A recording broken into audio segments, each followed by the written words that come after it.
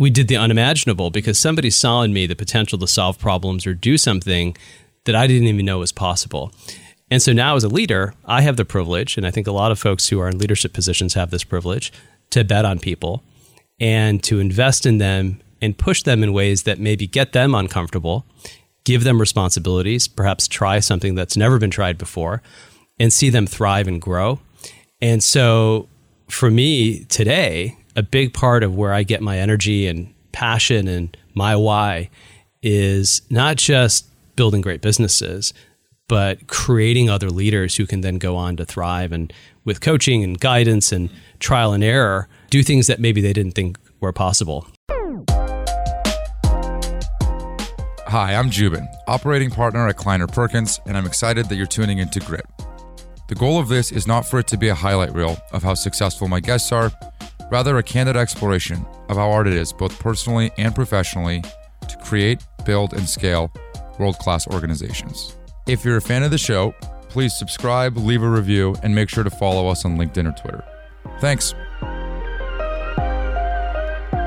When I'm in the car these days, it's typically with the kids. Yeah. So I feel like my kids have gotten to know you and your guests, by the way.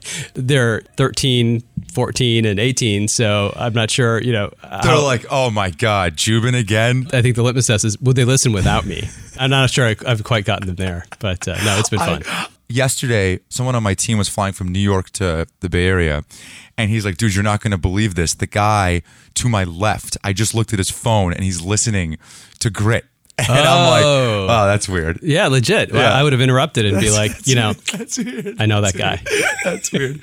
I told the team, I'm like, hey, just given the way that your hair looks versus my hair, should we do no camera for this one? Should we turn the oh, trust me. There's a lot of product in that hair. The juxtaposition between you and I feels really stark sitting across the table from you, and I knew it. I knew it. And I was like, oh man. Well, dude, I appreciate it. Have you been here before? If I have, it was probably 2 decades ago, and it didn't look like this. This is a beautiful office. Yeah, it's nice, right? When you were doing your search for the next jobs, did you ever go through the venture thing? Like, did you ever approach a investor or a GP and be like, hey, anything in your portfolio that's interesting or exciting? Or did you go mostly through the network of folks that you've already worked with in your operating past? Yeah, I've been here in Silicon Valley, the Bay Area, for over 2 decades now. And through that, you naturally build a lot of great relationships. And so typically, when I've found my way to Sand Hill Road, it is because I want to really tap somebody for some advice. And oftentimes it's, hey, you know a few things about this company, you've invested in them, or you know the space. And so that's often what finds me coming to Sand Hill Road. And absolutely, I mean, there's a lot of really incredible technology investors here, but I find that the investor has a very unique perspective on a company. Yeah. Now, what's fascinating is typically if they're trying to recruit me or anyone, it's a slightly biased perspective. Yeah. But I really value kind of the view from an investor's perspective. How do you synthesize through that bias? Because it's true. It's always, of course, it's like talking about your kid in some respect. Like you're going to say nice things about them. Yeah. You're going to kind of have the veneer on. Introspection for me works really well, which is, look, I want to be told the best possible version of a company's narrative. Mm-hmm. But I find that oftentimes when you're listening to yourself and your own intuition about the people, the strategy, a company's product, most importantly for me, the purpose and mission, and does that align with what I believe? That's where my truth tends to come. And so sell me. I want to talk to employees. I want to talk to alumni. I want to talk to folks who've invested in the company. I would love to talk to the founders when exploring opportunities or thinking to even partner with the company. But at the end of the day, that core essence of what does a company stand for and does it align with what I believe, whether I'm going to work for them, whether I'm going to work with them, it doesn't really matter. But I find that quiet time to myself to reflect on the purpose of an organization and if that's something that I'm passionate about, my answers typically come from there. Yeah. One of the things that has really surprised me when I was going through your background was you would go do a startup, then you'd go to a sexy logo like an eBay, then you'd go to another company that I'd never heard of, then you'd go to Atlassian, right? You become the CMO of Atlassian, then you become the president of DocuSign. The thing that I kept asking myself was, when you make the jump from, let's say, eBay to Spring, or McKinsey to starting Monkey Bin. Right. Is any of your identity or ego attached to the job that you're leaving? Meaning, why I don't see these type of jumps very often is because it's often really hard once you have the kind of gold-plated logo on your resume, once you have the stamp that you've done it somewhere that's credentialed socially in the Valley, it's difficult to then kind of give all of that up, all of that kind of goodwill that you've been building towards, and it's a cushy job. Yeah. To then go, maybe it seems to me like you're relatively unaffected by that. Well, you're touching on something very personal. The truth is there has rarely been, probably never, a company or a team that I wanted to leave. This is something that is defining of my journey. Look, go back to McKinsey. I was there for 3 years. There was a great opportunity for the consulting firm to pay for business school. I come from a very traditional South Asian Indian family where success is defined in very specific ways. And imagine my parents' reaction. They were immigrants in the 70s who came to the U.S., and it's a story many others will see themselves in, which is very limited resources, had to work really hard. You talk about grit. Immigrant parents are typically the definition of true grit. Yeah. And I said, hey, listen, Mom and Dad, I was maybe 21, 22 years old. This whole consulting thing in McKinsey and business school, and it's all great. I realize that. But I want to start a company, and I don't have any funding. I don't know anybody in San Francisco, but I have a great co-founder, and I have an aspiration, and I'm going to call it Monkey Bin. Right? You can just imagine the reaction. And the truth is, I didn't want to leave McKinsey because I loved the company. I loved the learning. I built my startup. We ended up selling the assets. I didn't want to leave that. I went to eBay. I was there for 12 years. I didn't want to leave that. And I believe that the things you do in life and the teams that you work with, if it's easy to leave, then something was wrong. But what pulls me through is a desire to build.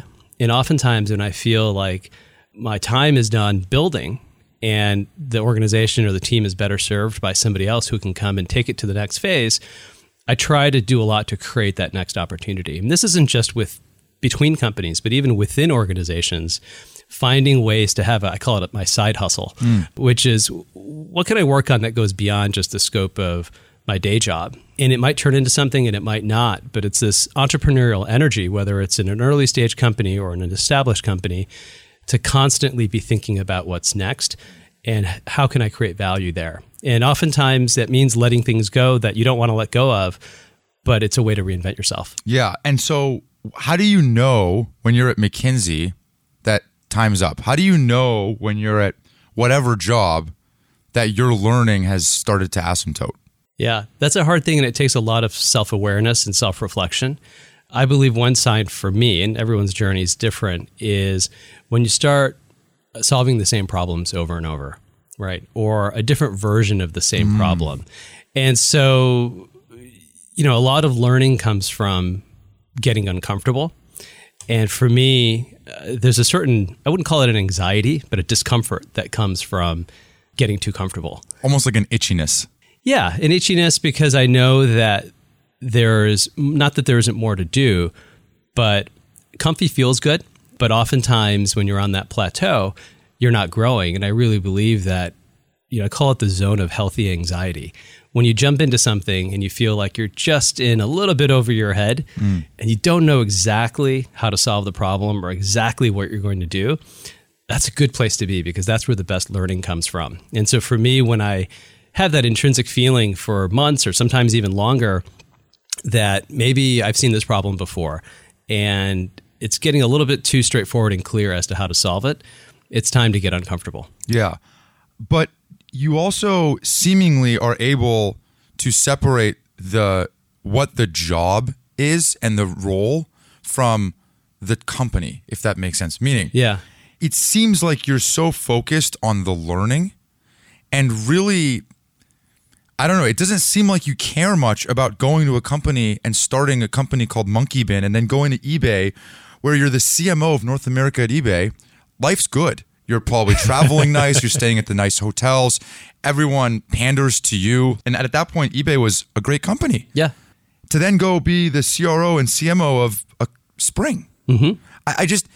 do you not think about what most people would think about in these decisions? Does that make sense? I absolutely do think about those things, and it matters. And oftentimes this is that time to really look deep within. Look, I'm fortunate. Which could include like a big, comfortable salary, as an example, right? Yeah. Now, look, we're in Silicon Valley. This is the home of where creative destruction and reinventing yourself is really, at least in the realm of technology, it's really the temple for how to think about learning and reinvention. And frankly, I draw on that energy, and I ask, I call it my personal board of advisors. Many of us have this, which is the 3 to 5 people you look to and turn to say, hey, here's what I'm thinking about. Here's what I'm feeling.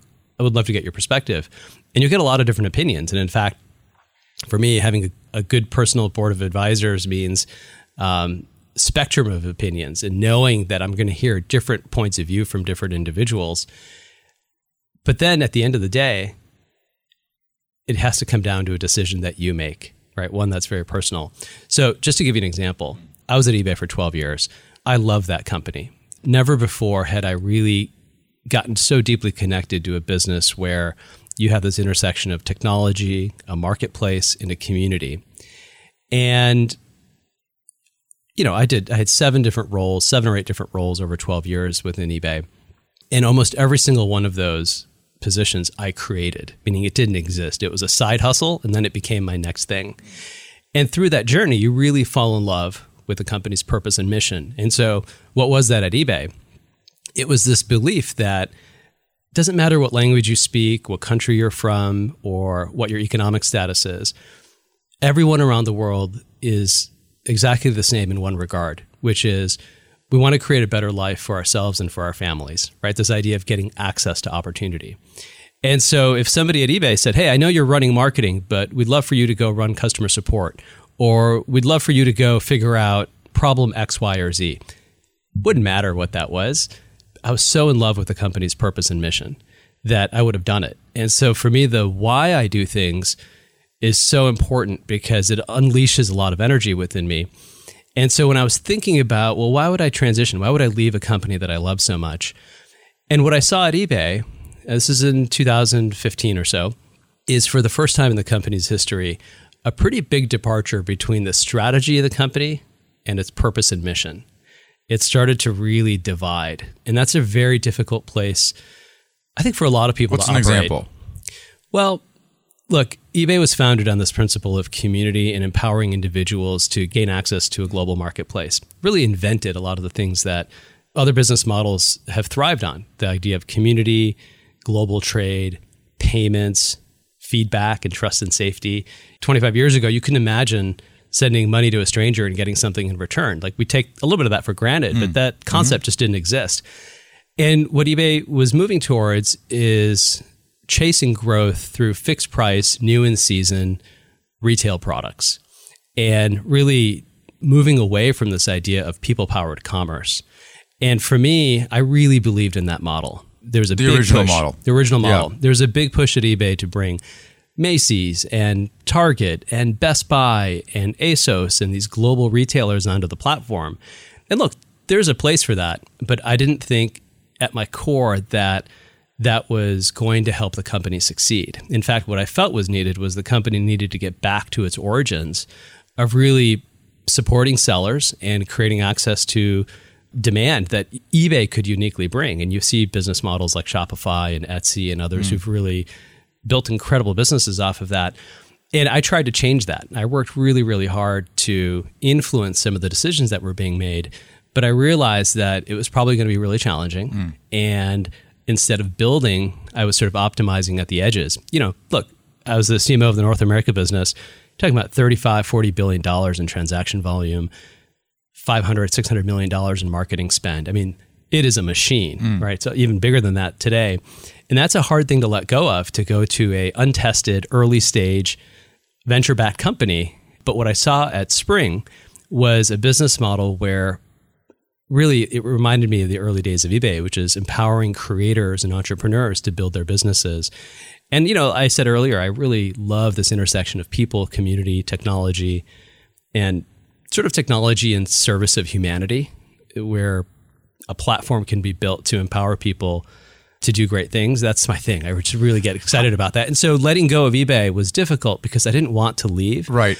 But I knew that the business was going in a direction that deviated from who I was and what I loved. Yeah, that makes sense. How long from the first seed of doubt, how long did you live in the gray area in your head? How long were you conflicted for from that first seed? Yeah, I would say about 4 to 6 months. And Jubin, I'll tell you, there was a moment, and I'll never forget this, which was January 2015. And like many companies that are going through transformation, eBay had to make some tough calls on letting people go. And I was running the marketing organization at the time. And in January 2015, eBay was going through a number of leadership changes. They had just announced the separation of PayPal and eBay. Fantastic leadership team led by John Donahoe and others who were driving that change. And there's a lot of lessons to be learned. And I was deciding whether I'm in for the next chapter or not. And in January 2015, there was about a 5 to 7% staff reduction that had to happen at eBay. And of course, that affected hundreds of people in my organization. And as any leader should do, it's important to lead with empathy through those times. And I was in a room in San Jose on the second floor of one of the buildings on the eBay campus. And we had just announced and gone through those changes. And I had to bring the rest of the team together in a room and tell them why I was so passionate and committed about the future of this company. I owed it to them to let them know why we were not only going to survive, but why this company was going to thrive. And I stood in front of this room, there's hundreds of people in this room, and I had to communicate to them why I believe so deeply in this company. And it was one of the first times in my life that I felt inauthentic and dishonest. Because on one hand, I love this business so much. And I had to rally those who were left, who were feeling really guilty about the changes that were just made, to commit to the next chapter of this company.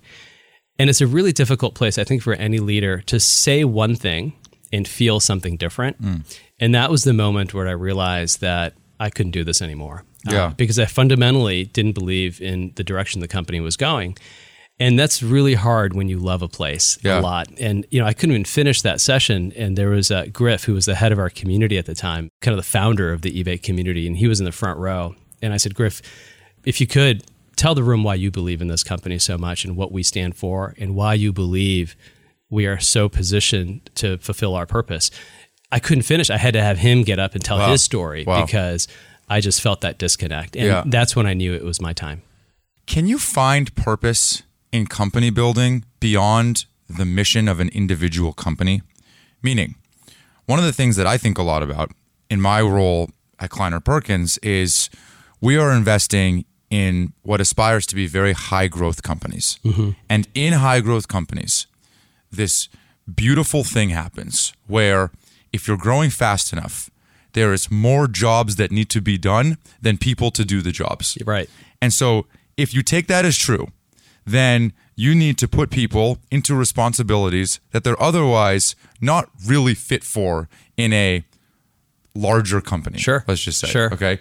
And so now you're giving people incredible amounts of responsibility. You're creating net new additive jobs at a compounding rate. And I believe that level of upward mobility through your career is the number one way to change your life. Absolutely. And I think I learned that from my parents who immigrated here and used that as their lever or mechanism to change their life. Can you find meaning as a leader of people in creating those types of opportunities, not dissimilar from the opportunities that you had at eBay having 6 or 7 jobs, rather than focusing more myopically, I guess, on the task at hand for that specific company? Does the distinction make sense? It does. Look, I think as leaders and as individuals, we all trade our time in exchange for something, right? Whether it's money, whether it's notoriety or visibility. Oftentimes it is the opportunity to shape something and create something that didn't exist. And I have been the beneficiary of people who have bet on me and saw potential in me for things that I didn't even know I was capable of doing, right? I'll use another eBay example. A leader named Henry Vogel who said, hey, this is going to be your new role at eBay. You're going to help lead the search engine optimization team. Now, this is back in 2004 or 2005 where That was a very new concept. And I said, hey, that's great, Henry, but I think you have the wrong guy. I'm not a marketer. And then, you have that moment where you realize you're not really being asked. You're being told. It sounds like you're being asked. And I went on to do something and create something with the team where we created a couple $100 million in value within 24 months. And we did the unimaginable because somebody saw in me the potential to solve problems or do something that I didn't even know was possible. And so now as a leader, I have the privilege, and I think a lot of folks who are in leadership positions have this privilege, to bet on people and to invest in them and push them in ways that maybe get them uncomfortable, give them responsibilities, perhaps try something that's never been tried before, and see them thrive and grow. And so for me today, a big part of where I get my energy and passion and my why is not just building great businesses, but creating other leaders who can then go on to thrive and with coaching and guidance and trial and error, do things that maybe they didn't think were possible. I wrote a purpose statement. I even carry it around with me, and now it's in my phone, in my notes app. I wrote this with the help of a coach 15 years ago, maybe longer, and it hasn't changed. And it has a couple parts, but my purpose is to build meaningful businesses that create hope and opportunity in the world, and to do so with high-performing teams. And the second part of that, around high-performing teams, is a chance to build not just great individuals and leaders who can do things that maybe they didn't think was possible, but to create an organization or a team for sustainable success and see that thrive. And the great thing is about no two teams are alike. And so there's something really rewarding beyond just what a company sells and what a company creates and what a company does. There's something really rewarding about building a powerful, enduring culture comprised of individuals that reflect an organization's values. And that's what I'm doing at DocuSign. That's what I did at Atlassian. That's what I did at eBay. It's one of my favorite things to do. And I think if you speak to most leaders, I think they'll tell you they find that really rewarding. Yeah, I think well said. Your personal mission statement, how old were you when you... I was in my probably late 20s where that, I kind of batted, I put it away for a while, and I brought it back out. Was there a catalyst? Yeah, there was. While I was at eBay, I had the privilege of meeting a fantastic coach through some of my mentors, a guy named Vance Caesar. He's down in Southern California. Vance was maybe in his late 50s or 60s, but when you're in your mid-20s and you meet somebody, who's 40 years your senior, you're like, wow, this is a wise sage. I better listen to what everything he says. And, he would just ask me these really profound questions, which is, why do you do what you do?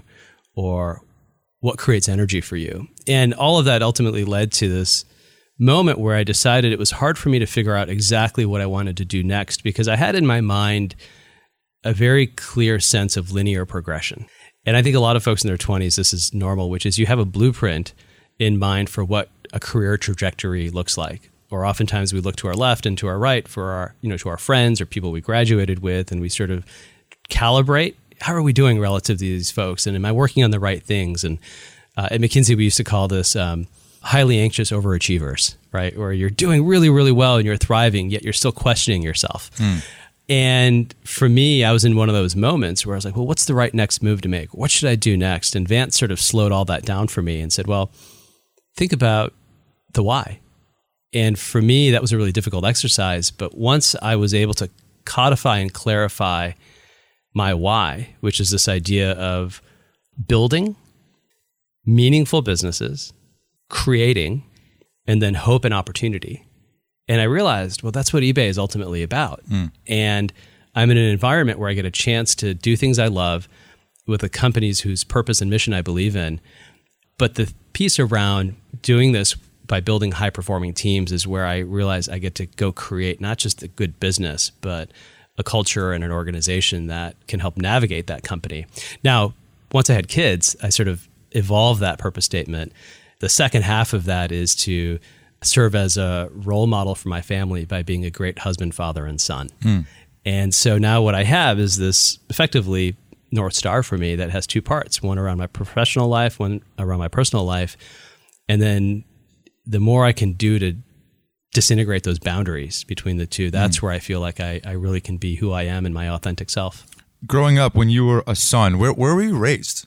I was raised in Chicago. So my parents came, my father first came to San Francisco from India, quickly moved to Chicago because he was told that's where you could find a job. And, he pursued wanting to save money so that he could save up for graduate school. And he was married at the time. And my mother was still in India. And then within a couple of years, she followed him to Chicago. And I think she arrived in winter, right in the middle of winter from India for the first time traveling internationally. And there's these great photos of my parents in the early 70s with these great broad-collared shirts and bell-bottoms standing in the snow, in the middle of a cold Chicago winter. Those were some hard times, but they stayed there. And I was born and raised in the Chicago area. When you were growing up, what was the conversation like for you? Was it spiritual in nature? Because it strikes me that you almost carry this spiritual aura about company building. I cannot explain it. But there's something almost religious about the way that you talk about leadership in companies and all the work that I've been doing. Oh, that's so fascinating. I would say my mom has always been a very spiritual person.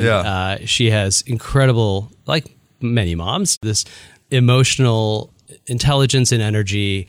And my dad had a lot of hustle, grit, an entrepreneurial edge, always sort of creating and thinking about what's next. And I think I'm a pretty good blend of both of them. What did they talk about? Did they talk to you? Did they talk to each other?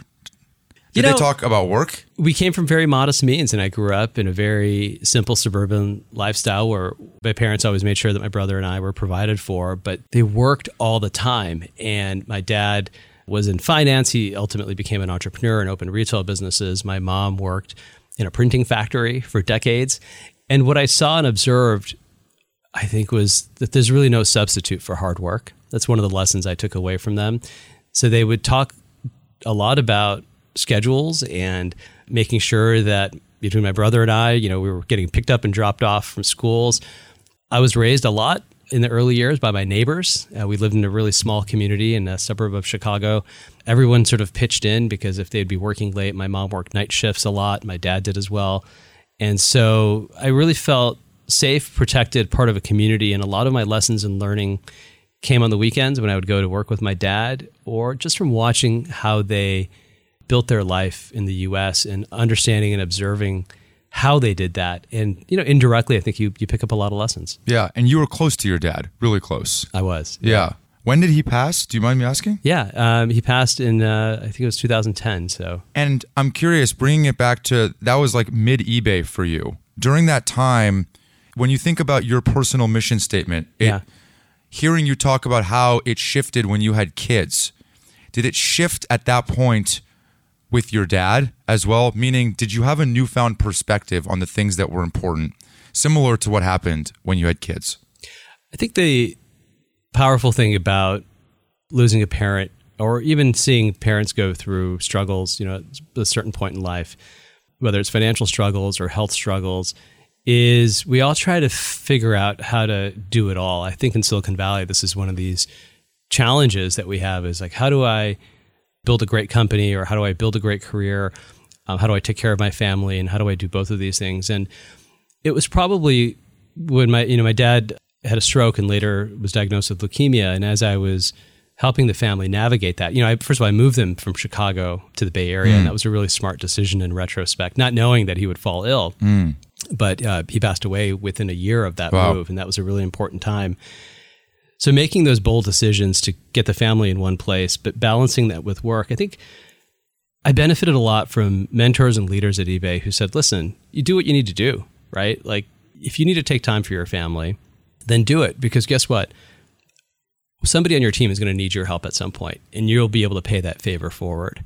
And so that moment with my father when he fell ill and wasn't doing well, and I had to spend more time with the family, I was fortunate to have a really fantastic team who would lean in and step up, and I didn't have to worry about that. And so that really, I think, reinforced this power of doing as much as you can to integrate your life and being the same person in every dimension of your life. My dad was always really good about that. Like, who he showed up as, the person at work versus with the family and with the kids versus with his friends. He was exactly the same person all throughout. I learned the importance of that at eBay when I had to take time away for the family, whether it was for the kids or for my dad's health. And that's always stayed with me. Yeah. Do you feel like maybe before that you weren't totally the same? Meaning you are at Monkey Bin, you're the co-founder of Monkey Bin, and you're trying to play the part of co-founder? Yeah. You're trying to be an entrepreneur. We're raising money. In fact, I was up and down Sand Hill Road back in the day. You're too young to remember this, but we would have paper printouts of our business plans and we would number them, right? Thinking like, hey, if we number them, they're going to be secure and we'll be able to track back if one leaks.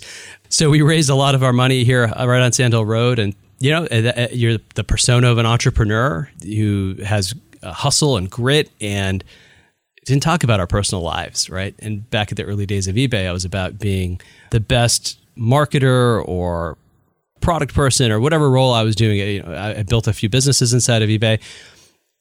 It takes a lot of energy to kind of keep those walls up. And we had a couple of just truly remarkable CEOs at eBay who I was able to learn and observe. Meg Whitman was one of them, later John Donahoe. And in fact, John wrote about this. Now CEO of Nike, John. John is at the CEO of Nike, correct? Yeah, eBay, ServiceNow, then Nike. Truly a servant leader. And I remember he gave me a copy of a book. And he said, Robert, I think you need to read this. You'll enjoy it. And it was a book called True North by Bill George, who's now, I believe, still a professor at Harvard Business School. And I opened the book and it was like John's personal copy. It had a signature and autograph from Bill. And I was like, whoa, John, like I promise I will read this and give it right back to you. And he's like, oh, no. Just keep it as long as you need to. And it's a fantastic book. In fact, I want to go back and reread it, but there's a chapter in there about John and his leadership style. And he starts with a story. And as soon as I read this, it resonated with me, which is he uses a metaphor of a house. And imagine that every dimension of your life is a different room of this house. So your family life is your family room.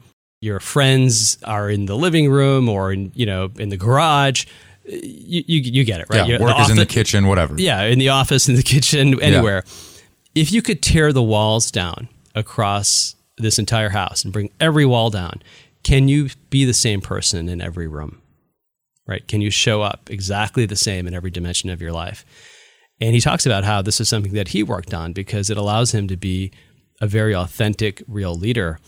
And that's what I've learned, which is like just be the same person in every dimension of your life. Whether people like it or not, you are who you are. And that, for me, unleashes a tremendous amount of energy. And I'll be honest, I often find myself coming into DocuSign wait a second, like, does my team really know me?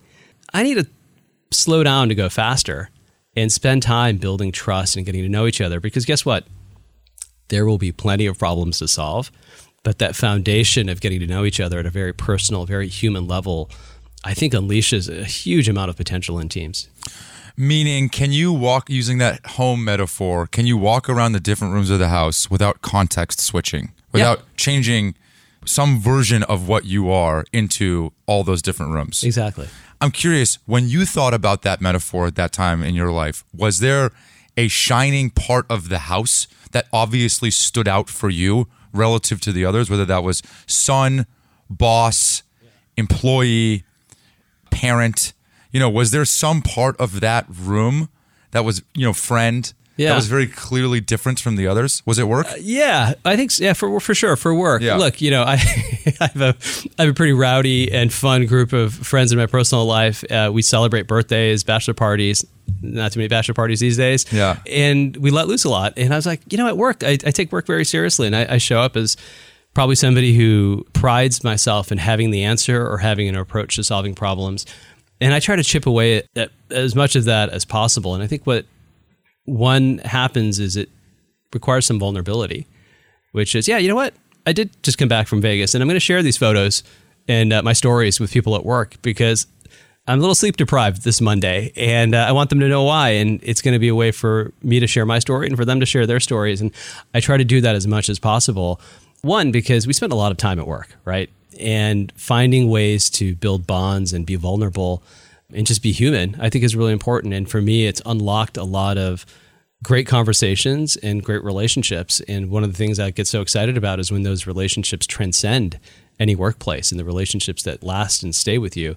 And so I would say, in my 30s, that's probably something I spent a lot of time focused on is like, hey, just tear those walls down and just be the same person in every aspect of your life. And you'll attract individuals who appreciate and enjoy that. And in some cases, that's not always the outcome, and that's okay. Yeah.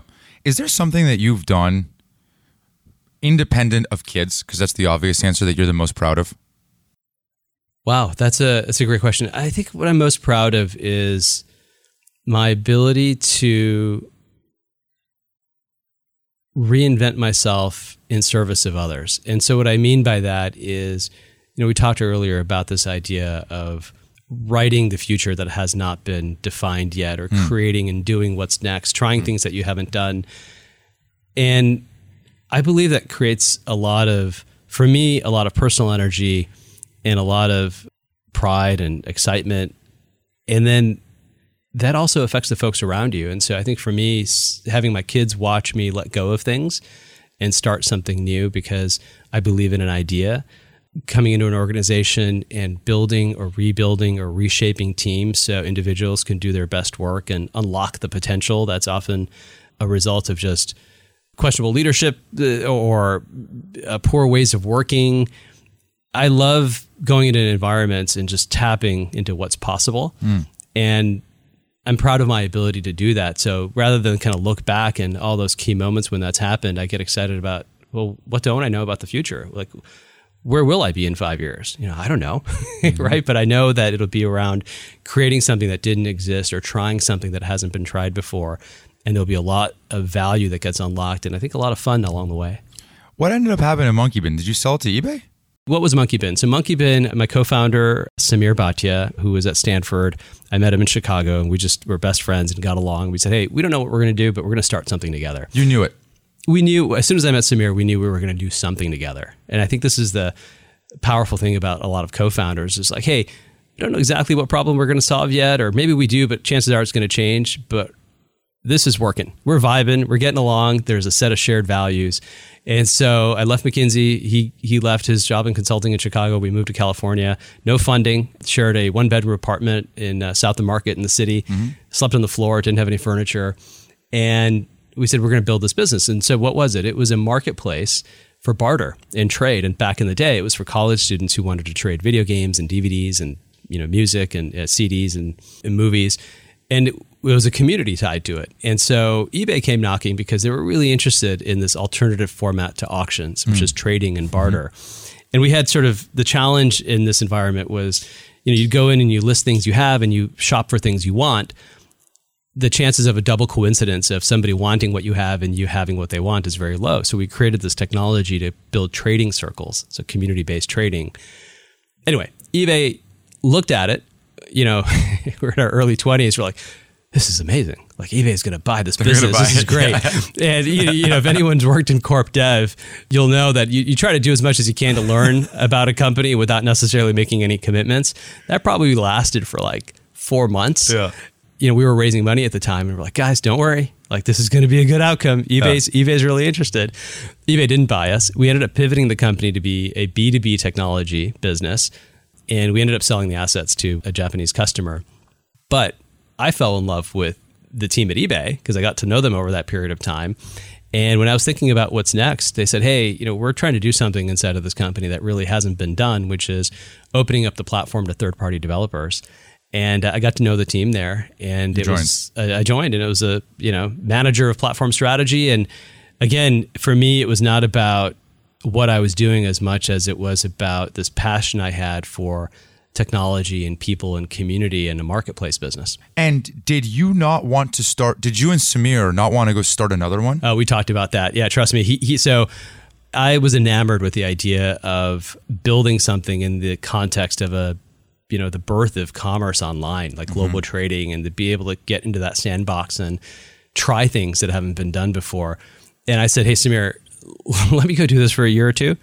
And then I'm coming back to do what you're going to do. And he goes, great. I'm going to start another company and I'm going to get it to a point where it's going to be so obvious to you that you shouldn't be doing that. You should be working with me. I said, great. And that's what he did. Now he ended up building his company. I fell in love with what I was doing at eBay, effectively started building businesses inside of that company and just really enjoyed it. Yeah, it's incredible. You said side hustle. The thing that came to mind with the most preeminent side hustle that I think of you doing was what you ultimately ended up doing for Samir. Can you tell that story? Do you mind? Yeah, I'd be happy to. Okay. I'd be happy to. Thank you for asking. Yeah. It's not one I share often, but it's a very personal one. So in maybe 2008 or so, Samir got diagnosed with leukemia. And he had AML, a type of leukemia that in many ways is often treatable. And he called me from India and he said he wasn't feeling well, so he was getting a checkup and getting some doctor's reports. And he got his blood test back, and the physician in India said, hey, listen, you need to get back to the United States as soon as possible. Now, Samir was an entrepreneur. He's in his early 30s, building a second, or maybe it was even his third technology company at that point. Recently married, right? Was out of Stanford. A lot of us at that stage in life could see our story in his story. He got to New Jersey, where his wife's family was. He was building his business between India and San Francisco. And he landed and went to see a doctor, and they wouldn't let him leave. And he got admitted to Robert Wood Johnson Hospital because they said that the diagnosis was leukemia. He ended up going to Seattle, where he grew up, at the Fred Hutchinson Cancer Care Center. And there's a very clear treatment protocol for leukemia, but it got to a point where they realized that traditional treatments weren't going to work, and he needed to get a bone marrow transplant. Now, we didn't really know what that meant, right? At the time, I was at Berkeley, I was in business school, also at eBay, and we're like, well, what does this actually mean? And it turns out that there is a National Marrow Donor Program. There's a registry in the United States where you could search and look for a bone marrow donor. And it had, at the time, close to 8 million people in the registry. We're like, okay, great. Now you just have to look for a donor. Well, the problem is, if you're South Asian, if you're Caucasian, the chances of finding a donor at the time are about 80%. So pretty high. 4 out of 5 get a very close match, and you get a donor, you get your bone marrow transplant, and that's one of the therapies that potentially could cure the leukemia. If you're South Asian, though, the odds were 1 in 20,000. Why? It's because the highest propensity for a bone marrow match and a donor come from the same genetic or ethnic population. And there were so few South Asians registered. And so the doctors did a search and they said, we're sorry, there's no match. And traditional therapies and modalities weren't working. And this is really the only solution to save your life. So Samir calls me, and at the time we had another one of our distant friends, Vinay Chakravarti, who was also in the Bay Area, who was also diagnosed, and a little bit ahead of Samir, also needed a bone marrow transplant. And so now we had 2 individuals, kind of relatively the same age, both recently married. And we're like, what's going on? He doesn't have a match. Samir didn't have his match. And the only option was to wait until somebody might come into the registry to have a bone marrow type that could potentially be a match. Problem is, doctor said, look, you got about 12 to 16 weeks. And I was like, well, till what? Well, for survival. You're like, what? What the does that mean? Like, How is this possible, right? As entrepreneurs, we're so accustomed to having a solution for every problem. And now we're faced with something where we're just like, well, how can there not be a solution for this? And so what we did is we said, well, hold on. And at the time, Samir didn't want to go public with this because he was an entrepreneur who was raising money for his company, and he was worried about the implications of his story impeding his ability to raise money.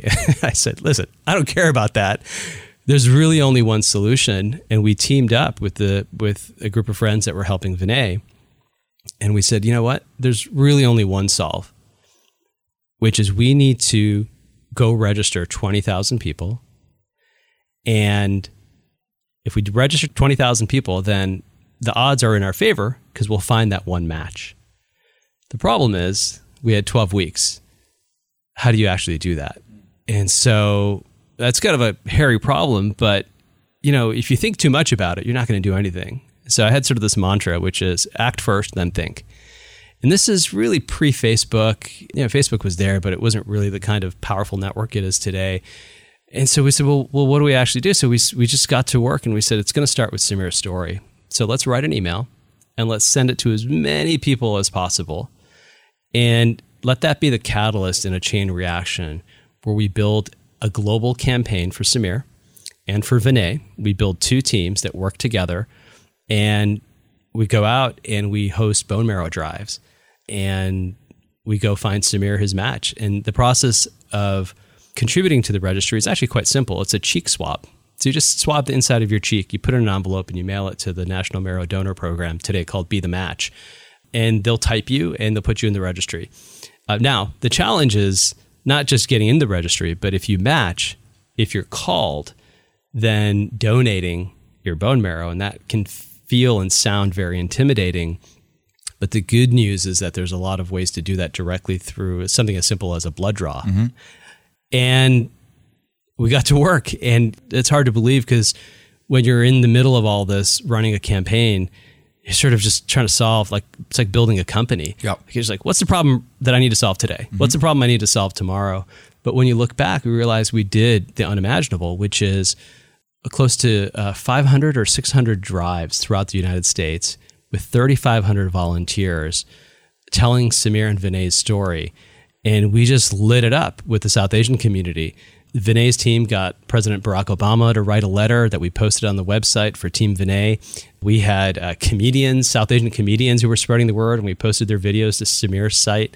So we'd help Vinay and helpsamir.org. And we would track our daily metrics for all the drives we were doing. We had this goal of 20,000.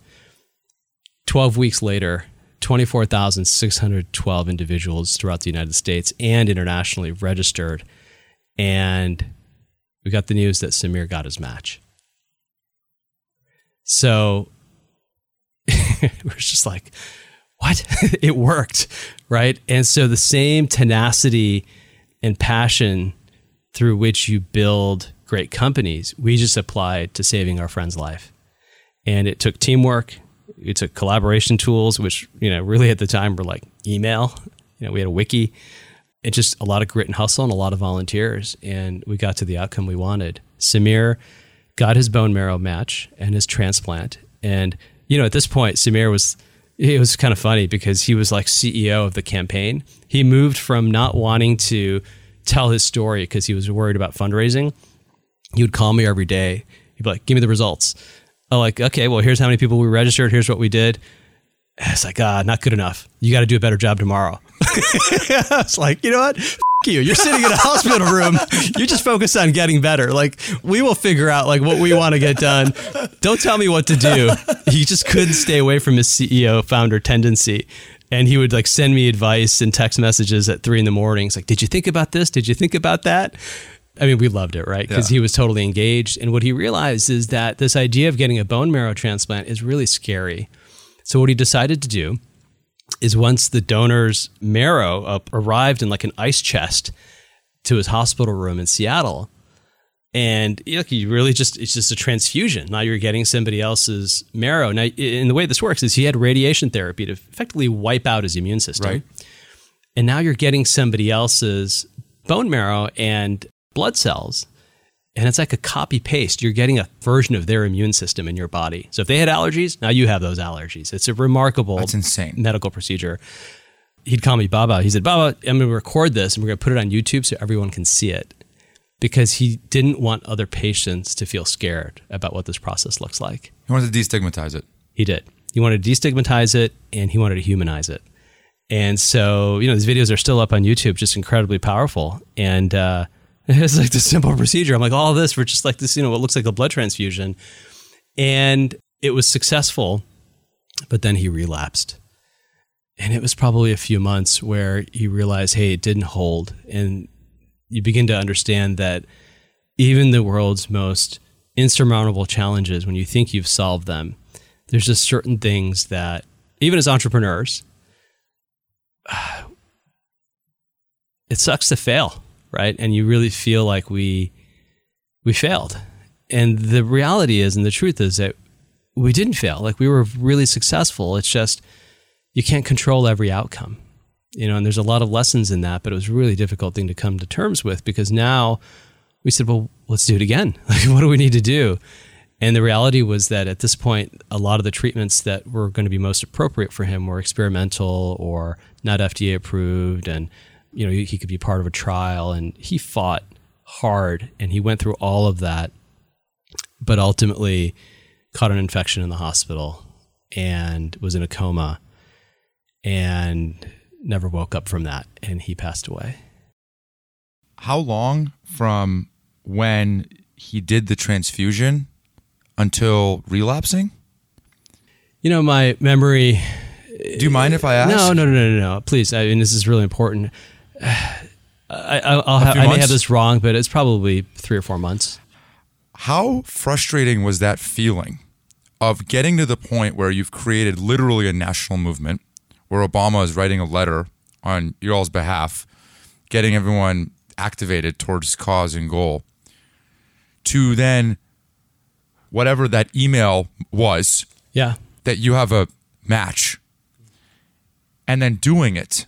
And then for some suspended period of time, you have your friend back. Absolutely. Yeah, he was released from the hospital. He was at home. He was at home. Probably had like a celebration. Yeah, we had all kinds of stuff. He was, his thing was, he he wanted to demonstrate to all of us how strong he was throughout all of it. And so we would go to see him up at the hospital in Seattle, and we'd go and he'd be like, all right, push-up contest. Who's going first? And I'm like, well, what are you talking about? He goes, yeah, we're going to do push-ups. I just want to, well, you guys want you to see, I haven't lost my strength. And we would do these push-up contests in the hospital room. And, I don't know, I'd maybe do 20 or 30 and he'd blow past me. I was like, this guy's just indestructible. And he was discharged from the hospital. He was at home, his family in Mercer Island. He was staying with his parents. And it was great. I mean, because you're like, it worked, right? It's like when maybe there's a analog to building a company, and you have product market fit. Yeah, product market fit, or you get escape velocity, or you close a big deal that you've been working on, and you celebrate because you realize that hard work pays off. Yeah. And in this case, we had the good fortune of incredible volunteers and a network of friends. We had a friend, we had Team Vinay, Team Samir, and we had friends, Preeti Radhakrishnan, Sandeep Ahuja, a number of folks who were in our network in the Bay Area, also entrepreneurs, who would connect the two campaigns to make sure we were knowledge sharing and doing best practices between them. Like, we did everything we could humanly do that was possible to help our friends, and it worked. But we can't control human physiology. He called me the night he said, listen, my fever's not going away. I don't know what this means, but I'm going back to the hospital. And you just have that pit in your stomach. You're like, okay, it should be okay, but get that checked out. And he never came back home. Yeah. The lesson that you drew from that, this idea of the inputs and then what that means towards the outputs. I think about the comment that you made about what people called folks like, I guess me, and maybe you at some point, of the anxious overachiever. Is that what you said? Yeah. Highly anxious overachievers. Highly anxious overachievers. Yeah, that really resonates. I wonder if part of that anxiety comes from a high achiever's lust or just craving for controlling the outcomes and, looking at that linear path and thinking, how do I get to the next thing? Yeah. Rather than what are the things that I can focus on today? Right. That are the inputs that might lead to something. Look, I agree, and it's very hard to divorce yourself from the objective you're trying to achieve. In Indian spirituality and in Vedanta, in fact, in the Bhagavad Gita, there's a verse, I'll translate it to the best of my ability, but it's this principle of disconnecting and divorcing yourself from the fruits of your desires. Let go of the outcome and focus on making the right decisions and doing the right things in service of the problem or the challenge that you're attempting to solve. There's a certain power in this idea of letting go of the outcome and just focusing on what you need to do to help someone, to help your team, to help your company, whatever it is, and letting go of the outcome. Now, you can imagine, in an attempt to save our friend's life, that's a very challenging thing to let go of, because we had a target, we had a goal, we measured it. We had this thermometer, 20,000 people we wanted to get registered, right? We were tracking every single day, oftentimes multiple times a day, as we'd get data coming in around how many people got registered. But when I look back at Samir's story, there's something very powerful in this, which is we could never have predicted, despite this devastating loss of losing our best friend, his older brother losing his younger brother, his parents losing a son. About 6 or 8 months after, it was kind of within the year after Samir's passing, we got a phone call from the National Marrow Donor Program and Be the Match, because they wanted some advice and guidance on how we did this campaign, because so many other patients needed a playbook. Samir's story is not unique in the sense that there's a lot of individuals who need to get a bone marrow transplant and don't find a match. We went from about 35,000 people in the registry, South Asians in the registry, and we added roughly another 25,000. So just think about that jump. In passing, the NMDP folks said, hey, by the way, we just want to let you know that your campaign was so successful that it's helped a lot of other patients. I said, well, what do you mean? Tell me more. And they said, well, our current estimate is there's been about 300 other patients who have found matches from the thousands of people that were registered during Samir and Vinay's campaign. And I was like, wait, what? And I said, yeah, there's been hundreds of other people who found matches. I was like, we didn't even think about that. That in our effort to save Samir's life, we were, not doubling, but close to like doubling the registry. And a lot of other patients would benefit from that. Well, what was happening is that there was this pipeline of patients that were constantly looking for bone marrow donors, but they just couldn't find a match. And when you surge a registry by 25,000 people, inadvertently, like this wasn't our intent, but you're actually helping to save hundreds of other lives, not just in that first year, but in all of the years following. And I'm sure that number is now up to the thousands of people saved. And so when we look back at Samir and Vinay's legacy, like, wait a second, there was a much bigger purpose that they served. And you realize, well, that's not an outcome we could have ever predicted. Yeah. That's incredible. Thank you for sharing that. Let's say after Atlassian, right? You're done. Like you're financially, you're fine. Your family doesn't have to worry about things. Atlassian was one of these very rare companies, eBay, like incredible run, right? I could see you being like, why don't I go do something that gave me what that blood drive did? Why channel my energy into another traditional full-time job as opposed to doing something else that feels like it gives you so much, that checks all of your boxes around creation and fulfillment and et cetera, et cetera. Did that ever cross your mind? I think about it all the time. And here's what I realized, which is there's so many problems to be solved in the world. But I talked to you earlier about this idea of integrating my life, right? And I fundamentally believe, and this is a lesson I was taught by Pierre Omidyar, who's the founder of eBay, that business is a force for good. And one of the most sustainable and powerful ways to create change in the world is by building successful, enduring companies. And so what I've worked hard at is integrating my career and the problems I like to solve. I love marketing challenges, as you can see. Samir and Vinay's challenge was sort of a marketing challenge, right? In every company I'm at, like how do we drive and grow revenue using the tools and people available to us? I just love that. I love creating things that didn't exist.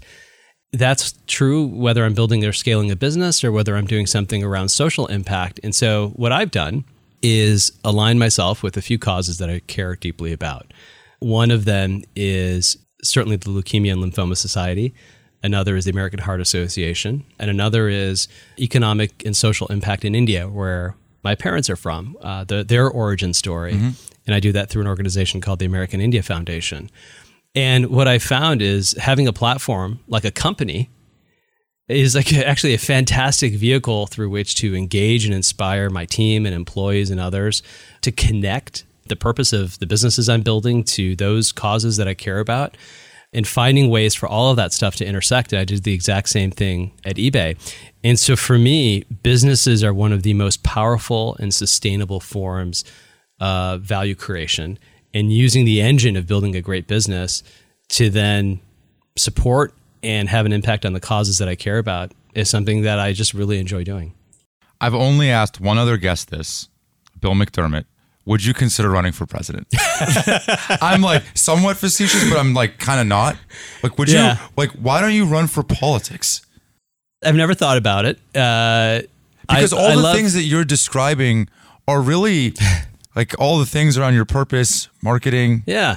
Well, Jubin, this might be a turning point. We'll see. Dude, I got a lot of work to do at DocuSign. Let's use this as the like your moment of coming down the escalators. Yeah, exactly. Let's assume it was not at that particular building or hotel where that took place.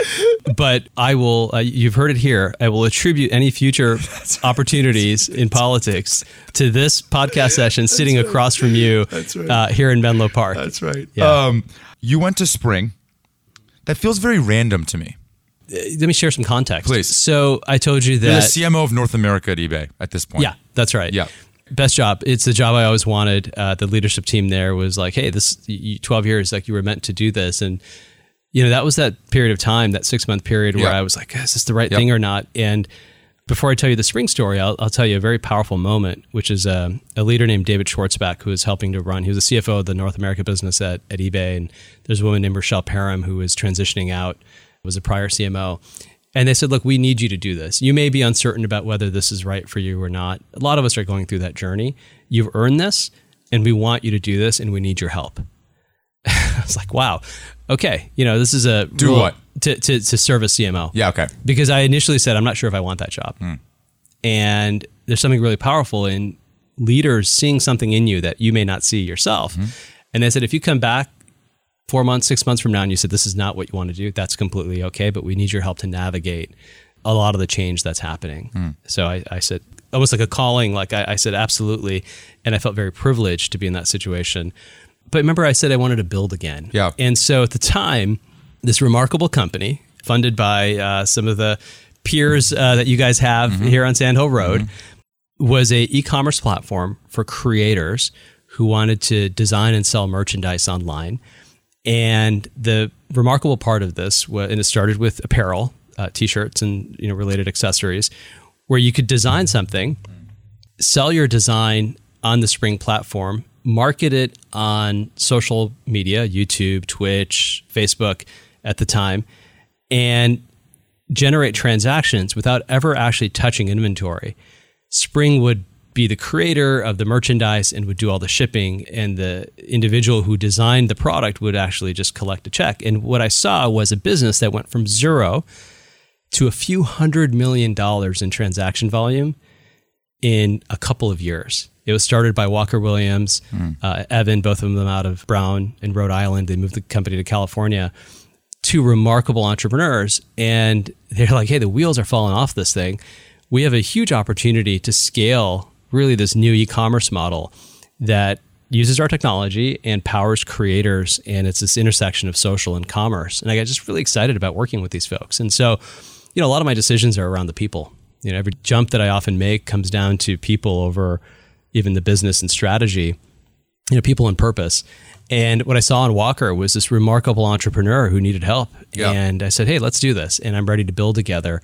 And there's some of the past folks from eBay who were investors in this company. And I just got really passionate about partnering with and helping young entrepreneurs scale this e-commerce business. And that's one thing that I knew was e-commerce.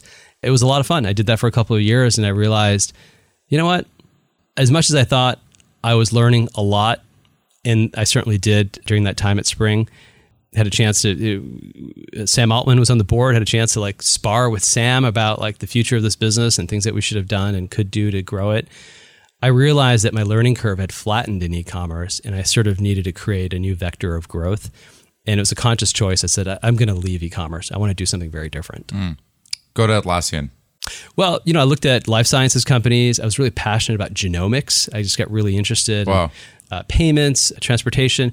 I just realized that as a marketer, the ability to create value is relevant to all kinds of industries. And I just hadn't really thought about it beyond e-commerce. Certainly thought about it for Samir's campaign, and realized I wanted to aim my passion around business building and marketing towards a new sector. And the last place I thought I would ever end up would be a software company. I had a very specific and probably cliched understanding of the culture of most software companies. Met Jay Simons, who at the time was president of Atlassian, and Mike and Scott, who were Atlassian's founders. And what I saw was an opportunity to apply what I love doing, which is building the engines of growth, and I'd done that in e-commerce, to bring that into a software company. And, I had really no reference for leaders who'd crossed from consumer to enterprise. I just didn't see models for individuals who had done that, let alone done that and gone back to consumer. Today, that doesn't feel like a big leap, but back 6 or 7 years ago, that was actually a pretty big jump for somebody to go from being a marketer in consumer e-commerce platforms into the belly of an enterprise software company. But what I saw is something that hadn't ever been done before, which was testing this hypothesis. And this goes credit to Jay Simons for seeing this opportunity and potential. But could you take a lot of the capabilities that power some of the world's most successful consumer platforms, Amazon and Netflix and Spotify and eBay and PayPal? Could you take the acquisition science, the analytics, the intelligence that scaled a lot of those companies and plug them in and build them in the context of a B2B software company? What would be possible? And Atlassian had always been known for a remarkable product-led growth business. Could we pair that with marketing-driven growth? And if you were to put that together, can you create a multiplier effect that would just, one, drive operating efficiency, but more importantly, drive revenue? And we're like, well, I don't know if that's possible, but let's give it a try. And over 6 years at Atlassian, we took the business from $500 million in revenue to well past $3.5 billion. And there's a lot of things you have to get right for that to happen. The most important of which is great products. And we're fortunate, Atlassian being founder-led company, to make bold bets and think in decades as opposed to quarters. But we got the license to build a lot of great technology and a lot of great capabilities and a great team. And we did it. And it's one of the most exciting things I've ever done from a career perspective is to see something go from idea to scale like that in an environment where you could test your ideas. And if it doesn't work, great. We'll try something different. But over the period of 6 years, we've built something quite amazing. Dude, I heard people cried when you left Atlassian. I heard literally people cried. I've never heard of that in a professional context. Oh, well, that's, I don't know who you spoke to, but, listen, I cried because I didn't want to leave. Really? Yeah, I didn't want to leave Atlassian. It's one of these things where... You cried because you didn't want to leave? Yeah. Isn't that usually when most people are like, should I stay? Yeah, and trust me, I had a lot of self-doubt. Oftentimes as leaders, we don't talk about the self-doubt that comes into the decisions. Am I making the right decision?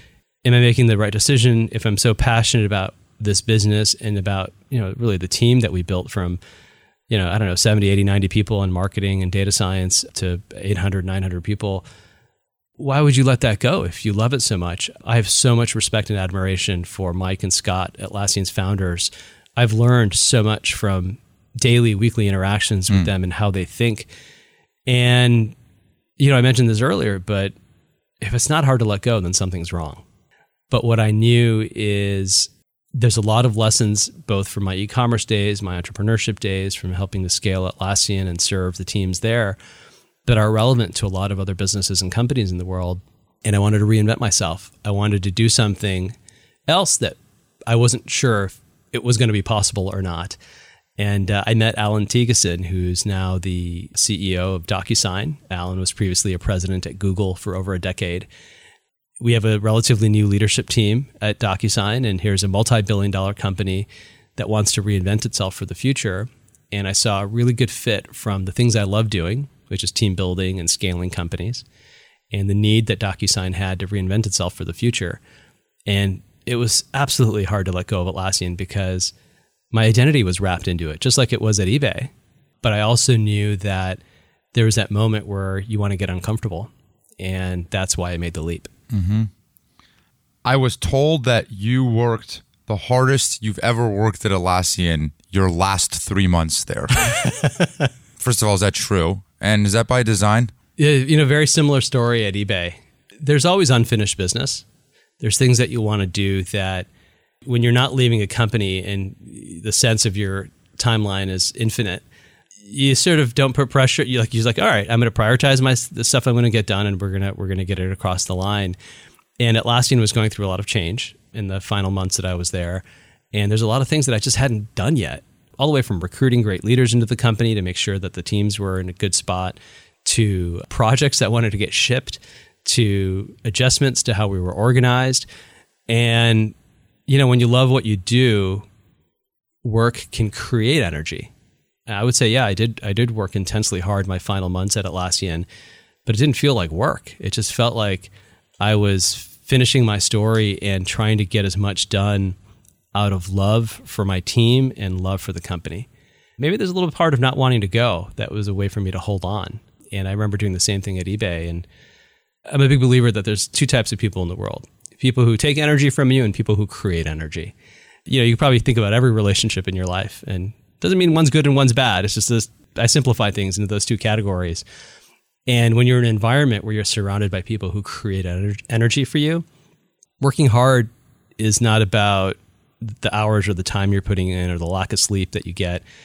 It's about, can I be the best version of myself to help everyone around me and for me to feel good about putting a bow on this part of my life and part of my professional life and moving on to the next thing. And you just want to do the best that you can possibly do. And I think as leaders, we owe it to the teams that we serve to do that. What's the toughest feedback that anyone's ever given to you? I'm always told that, hey, Robert, you lead with a lot of empathy, but sometimes you have to break more glass. I was like, okay, well, what does that mean? It's like, well, make tough calls sooner. And that's been pretty consistent feedback throughout my life. And what I would say is I've learned a lot from that. And I'm a big believer that what you do is important, and making those tough calls, whether it's on strategy or people, is really important. But I would be inauthentic to myself if I only focused on what I do and not how I do it. And so I really pride myself in both the IQ of driving change and making tough calls, breaking glass, and balancing that, I think, with the EQ of leading with empathy and heart, and understanding that sometimes change is hard and you can inspire people around you with how you do it. You can make great decisions and do a terrible job at implementing them, or you can make great decisions and take the time to explain the change and bring people along with you on the journey. And I found that when you do it that way, change is sustainable. And so a lot of the feedback that I get is, hey, you know what? Sometimes you need to be more of an asshole.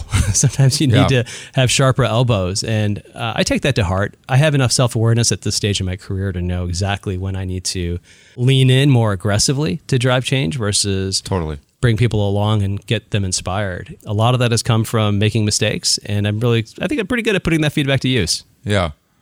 A different derivative of this question, which is someone asked me this question, and it spun me around for like 48 hours because I've never thought about it before. That's a good question when it sort of ruminates with you and it stays with you. Yes.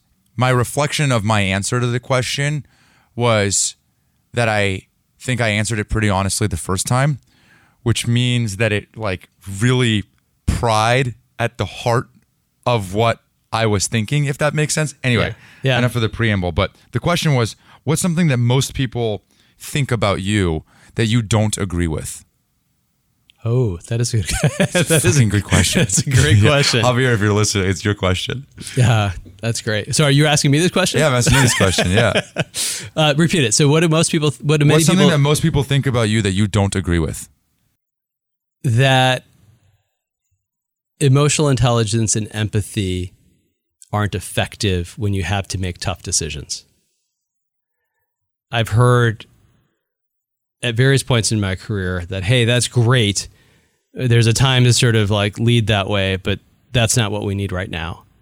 And I would disagree with that because I have found that this idea of even when you need to lead with an iron fist, it's okay to wear a velvet glove. One of the leaders I admire a lot is Meg Whitman. And I remember her at eBay would lead through tough times, but she would do it in a way that would get others on board and get them to help the company or help her through navigate that kind of change. And so I'm a really big believer, again, in not just the what you do, but how you do it, and balancing those two things in order to get to the outcomes that you want. Yeah, really well said. You're now the president of DocuSign, new role created for you. Yeah. I think your marketing sensibilities must have been tingling when you can join a company that is used as a verb. Right. Right? Yes. That's pretty cool. It is. It's a remarkable brand with hundreds and hundreds of millions of people who've interacted with it. Yeah. Are you hiring for that role or for people on your team? Are there jobs available? We are. Is there any specific job that you're like, I need to fill this? Yeah. That you want to shout out? Oh, that's good. Thank you for the opportunity. Look, we are reinventing a company. DocuSign is a multi-billion-dollar company. $1 billion signers throughout the world have used the product in some way.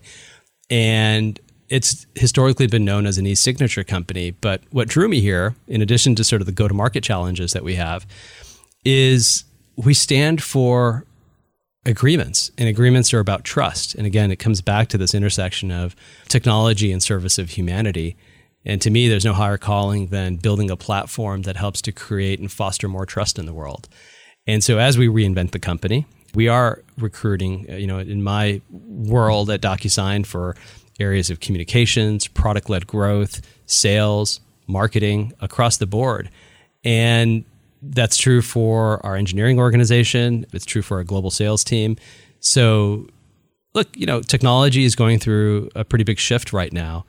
And I believe it's one of those moments where the companies who are able to bring new talent in the door can find some of the most remarkable individuals that, frankly, may have been really difficult to attract in the last few years. And I'm a big believer that tough times don't last, but great teams do. And so the ability to build and attract and retain talent during this time, I think, is going to be a superpower for a lot of companies coming out of some of the shifts that are happening in tech. When you hear the word grit, what comes to mind? For me, the word grit probably invokes, I think about my parents. I mentioned they later in life became entrepreneurs, and they had retail businesses in Chicago. And hustle and tenacity, this idea that I had mentioned earlier, I learned from my dad that there's no substitute for hard work. The tenacity to say, okay, despite challenges or obstacles or anything that comes in your way, just get up and go back at it, right? Maybe solve the problem a little bit differently, but you have to think long-term. And like I said, tough times don't last. And so despite what might be happening around you, work with great people who create energy for you and be tenacious about solving the things you're passionate about solving. That, to me, grit and tenacity go hand in hand. Robert, thank you. Jubin, this has been fantastic. Oh my God. Yeah, I feel like I'm talking to a friend. We don't have a glass of wine. We have sparkling waters, but if we could drop these mics, I think you just did it. Yeah, thank you. I appreciate the opportunity and the chance. And, like I said, there's people who create energy and take energy, and I certainly feel energized after a conversation like this. Likewise, I appreciate you, man. Thank you for the chance. Thanks. Yeah. That's it. Thanks for tuning in. Feel free to come back every Monday morning to listen to a new guest, or go back into the archives when we've done more than 100 episodes. This podcast is a Kleiner Perkins production, and the episode was edited by Eric Johnson from Lightning Pod. Thank you all.